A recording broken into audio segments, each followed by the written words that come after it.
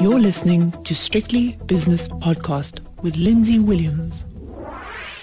I haven't spoken to my next guest for many, many months, and I'm just about to rectify that appalling situation. His name is Garth Mackenzie. He's from Traders Corner, the owner and starter of that very fine website, traderscorner.co.za. And Garth, I saw your tweets this morning, and you were talking about numbers that we couldn't have imagined 16, 17 months ago on the Rand. I mean, you were talking about it maybe going between 11 and 12. Do you really believe that? Because that makes me really nervous. Yeah, hi Lindsay. It's good to chat to you again. Thank you. No, so just to correct that, I mean, I'm not saying it's going to 11 or 12. I don't know. I really don't know if it'll go there. What I said in my tweet storm or my thread that I put out this morning is that I'm seeing a lot of calls for the Rand to go to 12 or 11. And what I said in the tweet is that at times like these where the Rand moves to an extreme, you always get these sort of outlandish predictions being made. And it's. I mean, I've seen this time and time again. If you go back to April last year when the Rand was 19 Rand to the dollar and everyone was panicking, at that stage you had people predicting that it was going to go to 23 to the dollar. And of course that didn't happen. And I remember last year at that stage putting out a tweet and some analysis, some quants analysis basically saying, look, when the Rand is this oversold, it's unlikely to get any weaker. It's probably going to go stronger. And that's exactly what it's done over the last 12 to 18 months, as you've mentioned. Now we sit at the opposite end of the extreme, where the Rand is 13 Rand 50 to the dollar. It's recovered, 30% or more from those levels where it was in April last year. And it's really is on a tear. I mean, it's incredibly strong at the moment. But now you've got people on the opposite end of the spectrum saying, well, now we think it's going to go to 12 or 11 Rand to the dollar. And I just was trying to temper that and say, well, look at the statistics. Just let's look at this Rand and how it trades. Look at a 50-week moving average as a sort of a mean, if you will, and look how it oscillates around that. And at no point in the last decade, even more than the last decade, has the Rand been as far removed from the 50-week moving average as it is right now. So it's at an extremely strong level. So before you go on, I mean, you look at fundamentals, obviously, because it's part of your daily life. You trade for yourself, you trade for clients, and you trade for charity. But when somebody says, when it's at 1935, which it was on April the 23rd, I think it was the precise date, everyone's saying it's going to go to 25 to 30 to the US dollar. How far above the 50-week moving average was it? And how far below the 50-week moving average is it now at 1350, 1360? Because, as you say, it always reverts to that mean. Yeah, it does always revert to the mean. Look, at that stage, it was about... I think it was about 15 or 20% above the 50-week moving average at that stage. Whereas now, where we sit at the moment, it's now 15% below the 50-week moving average. Okay. So it's a massive extreme. And this is the point, that I think people suffer from a recency bias. And they think, oh, well, because the Rand has been strong for 12 months now, and it's just been continually strengthening, that's just going to carry on, and you just draw a straight line into the future. And it's not the case. These things do mean revert. And the Rand at this level, I think, it's extremely strong. I'm not saying it might not go a little bit stronger. It might. But I'm just saying that I think right now this is a time where if you want to be diversifying your money offshore, you should be doing it now. Because, yes, maybe it goes stronger, but hell, it's a lot better now than it was 6 months or 12 months ago. And what so often happens with particularly the retail public is they don't do anything. And then suddenly when the Rand weakens and it blows out, that's when everybody panics and says, oh, now we need to get our money offshore because things are falling apart. That's not the time to do it. The time to send your money offshore, if you really want to try and time it, is to do it when the Rand is strong. And the Rand is strong at the moment. And this, to me, seems like a pretty good time to be exporting money if you're wanting offshore exposure. I agree with you entirely. You may get it wrong for the next 10, 15%, but in the long term, you will be right. But I would say one thing, and I know you're more of a technician than a fundamentalist, as I said earlier on. But on the other hand, you've got a perfect storm in reverse. I don't know what the opposite of a perfect storm is, or a perfect dawn. Let's call it a perfect dawn for the rand. You've got a weaker US dollar, number one. You've got commodity prices going through the roof and showing no sign of abating. I mean, I'm looking at the crude oil price now at above $71, the Brent crude oil price above 71, having been 15 just a year or so ago. All those things happening. You've got a pandemic which is not under control, but certainly has been reined in by South Africa and other jurisdictions, and also economic growth picking up. I mean, the PMI data that came out this week on June the 1st, pretty good for South Africa, well above 50. GDP projections are fairly favourable. Unemployment, of course, is still horrific, but on the other hand, there are a few factors that are in the rand's favour. As I said, you're a technician. You put the CRB index, the Commodity Research Bureau index, against the rand.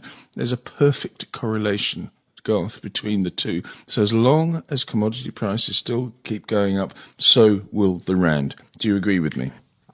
Yeah, that's right. There's definitely a close correlation between commodity prices, and particularly in the industrial commodities, and the rand. That there is no doubt.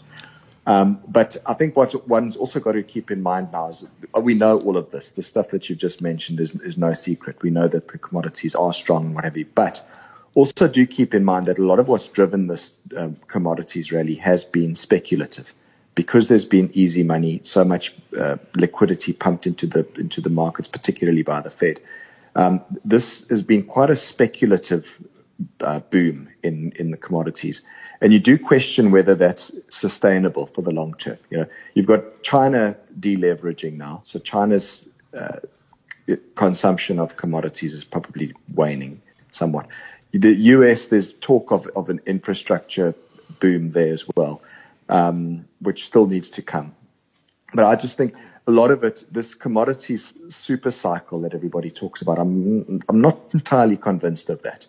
I think that the landscape for a commodities super cycle is not quite like it was back in the middle 2000s when we saw really strong commodity markets there. I think there's a perfect dawn for commodities. I mean, the morning has broken in the commodities market, both on the supply and the demand side. On the demand side, people have had to restock, and that's one of the reasons that they've gone shooting through the roof. But also excess demand because of the global economic recovery. That has also been a factor. So you've got restocking and genuine demand, plus speculation. But on the other hand, supply. People haven't invested in commodities for ages. They've all been sitting at home like we have. I mean, metaphorically speaking, sitting at home doing absolutely nothing. And it'll take 2 or 3 years, I think, for new mines to come online. And, for example, the shale industry in the United States to switch the spigots back on again. So it's, I think it's got a few more legs up before people start to say, wait a second. And I think you'll see the stocks themselves leading the commodity prices down. But I don't think quite yet. And I love it when the Chinese say, as I've said this on many occasions in the last couple of weeks, I love it when the Chinese say we want to rein in speculation because we don't want commodity prices to go up, because they know they are going to go up. They just want to slow down the momentum. Again, my personal analysis. Yeah. Well, look, I mean, let's see. I just think that from and going back to my analysis on the rand, is what I was saying is really, it's at an extremely strong level now. Yes, it might go stronger, not denying that. But the whole point of my tweet storm this morning really was to just say, at these sort of strong levels, this is the type of area where, you know, if you're expecting the rand to go substantially stronger, I'm not convinced of that.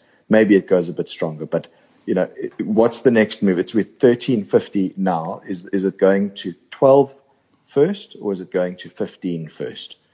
And I would probably be in the camp that says I think it'll go to 15 first before it gets to 12. I may be wrong, but that's my take on it. Have a look at the differential between. I mean, it was always in the old days. Everyone said, well, you know, every single year the rand should depreciate something like 6% against the US dollar. But if you look at the inflation rate in the United States of America, the last print was 4.2% for CPI. That's Consumer Price Index. And you look at the South African level, it's exactly the same. So why should the rand weaken? There's not an inflation differential anymore. Okay, the economic differentials are well known and don't need to be described here. But on the other hand, something has changed, and I don't think we can guarantee that 6% long-term mean weakening. Do you agree? Yeah, that possibly is a fair point. I think you've also got to just look at the US inflation and say, well, what's the view on US inflation? Is it going to just be transitory, as Jay Powell and the Fed seems to think? Yeah. Or is it going to be a case that once the inflation genie is out of the bottle, it's going to be very difficult to put it back inside? And I think we'll have to wait and see how that plays itself out. If this inflation situation in the US is just transitory, then maybe you see that inflation differential open up again between South Africa and the US, but that we'll only know in time to come. Well, the market knows and Jay Powell knows, and we're just speculating, but I think it's been a good speculation. What are you doing at the moment for traderscorner.co.za? And first of all, when it comes to that particular institution and that website, are you still trading on behalf of charities and giving your money that you make to charity? Is that still the same model? It's not the same model in that respect. The charity was part of what I was doing for TV when I had my Traders Corner TV show on Business Day TV, yes. And that ended when I left South Africa in August of 2019. So I stopped that at that point, but I still run my traderscorner.co.za website. I've still got a bunch of South African clients that I'm servicing there and providing analysis for. And I'm still trading the South African market. And I'm more and more trading the offshore markets as well. And that sort of ultimately for me personally, is going to be a bigger focus going forward. But yeah, I mean, in terms of the general Traders Corner business, still running, still providing analysis, still publishing every day on my website on traderscorner.co.za. And when it comes to the education side of things that I was doing before, I've developed an online course now. So that course is available to take online from anywhere in the world and at your own speed and your own pace if you want to. And there's information about that on traderscorner.co.za as well. What I really want, I mean, all this has been a preamble for you to give us your wisdom. What are you doing at the moment? How are you positioned? Well, I mean, at the moment, I'm still quite cash heavy from a longer term trading perspective, and then the shorter term stuff that I'm doing, I'm long a little bit of SAPI at the moment, based on a big broker upgrade that came out last week, and the technical setup there is somewhat interesting, I think. And then offshore, I'm in GDX, that's the gold ETF. Because that's moving up quite nicely. They've got a good technical structure, and with gold gradually climbing, that looks good. Yeah. I'm along the silver ETF in the US. And I've also been having a close look at Tencent Music Entertainment offshore, which is listed in New York. And that's effectively, that's a joint venture between Tencent and Spotify. And they run podcasts and audio music streaming, et cetera. Very exciting business, over 800 million customers. Gosh. And that's been smashed up recently on the back of that Archegos fund that collapsed. And Tencent Music is one of the stocks that was heavily owned by that fund. And so it was forced liquidation, in other words, and that's why it came down so much. Yeah, that's right. It was a forced liquidation. So shares have fallen about 50% from their recent high. But fundamentally, nothing really has changed from what I can see. And that to me looks like an interesting opportunity. And the stock looks like it's basing now. So I've been buying into that because that I think looks quite interesting on a medium-term view.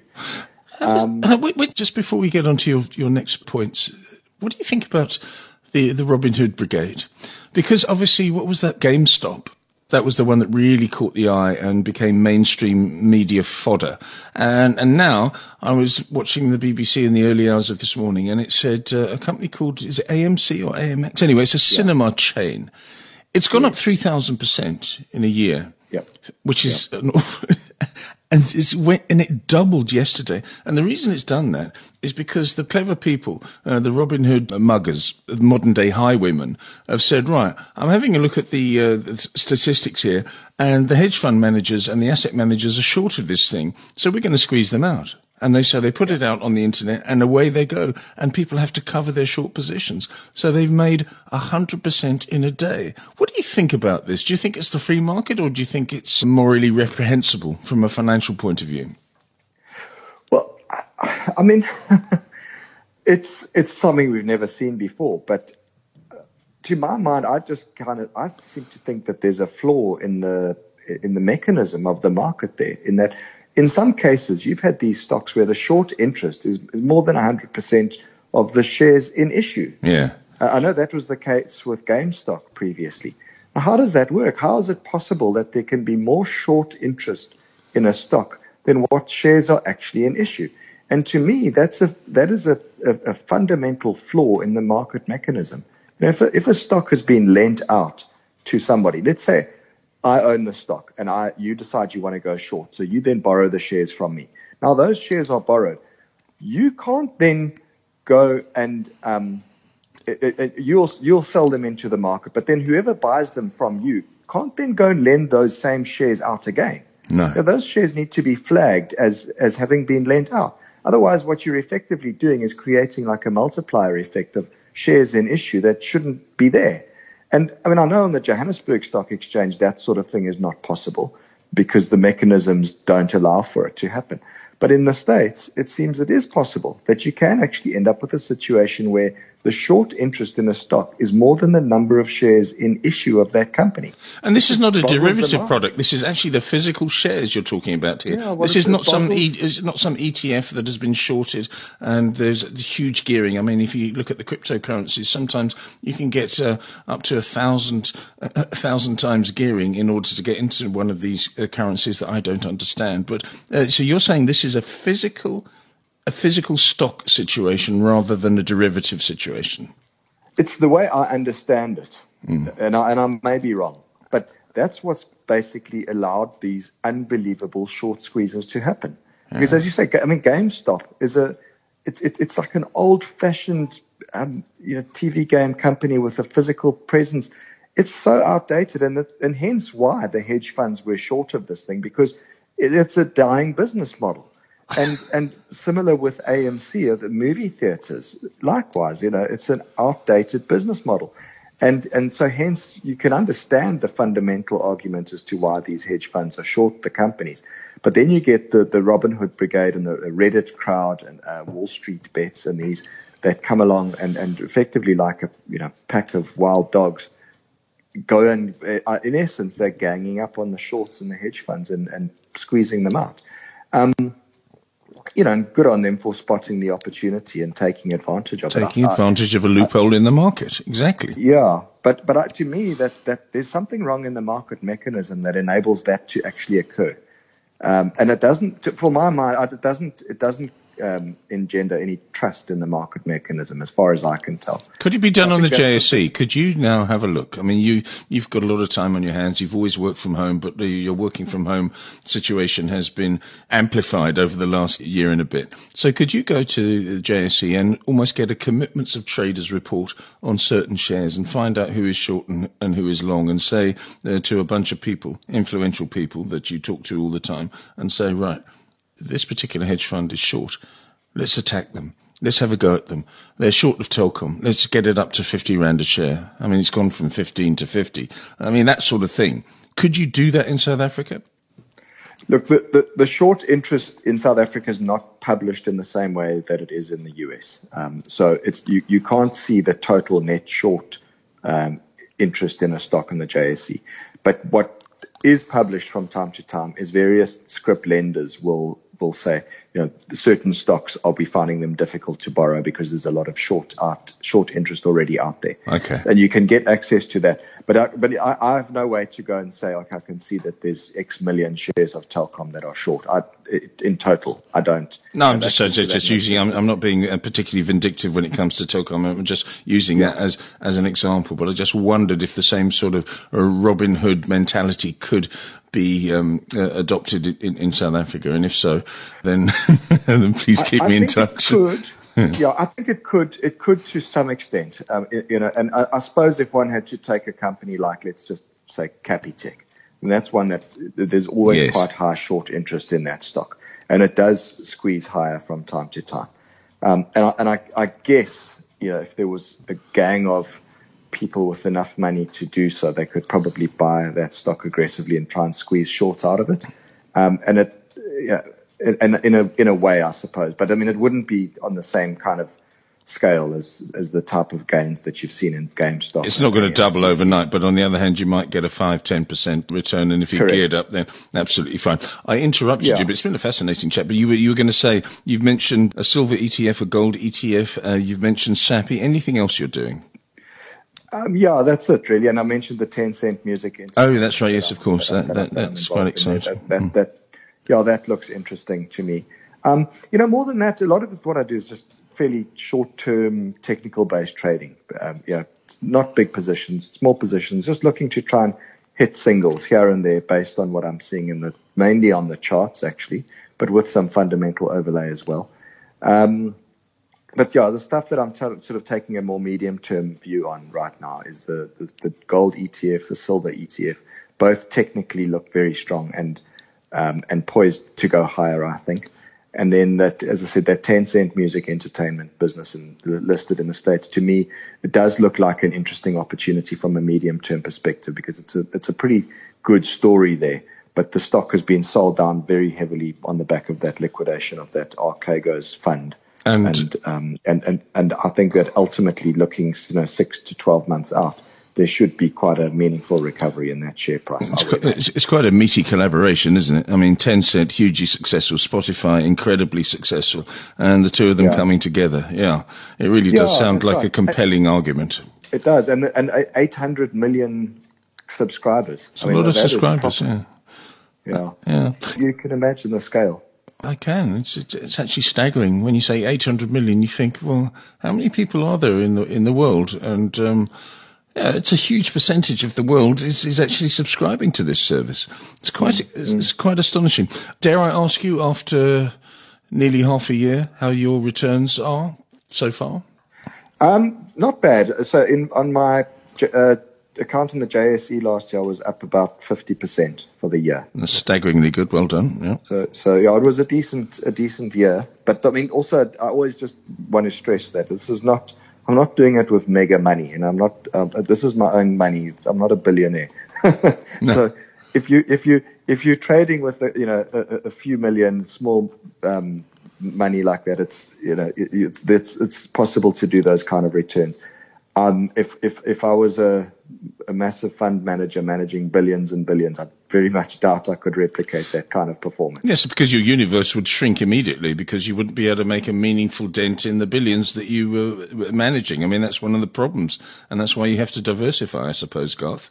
Yeah, well, it is. And also, if you're trading with a smaller account, you can be a lot more nimble. So you can get into opportunities quickly and get out quickly, and you're not so constrained by liquidity.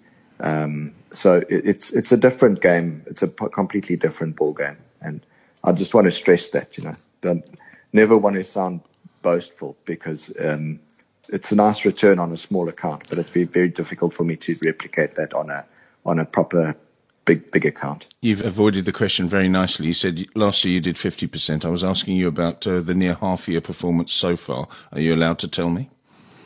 Oh, this year? Yes. It's about 20% for this year to date, for 2021.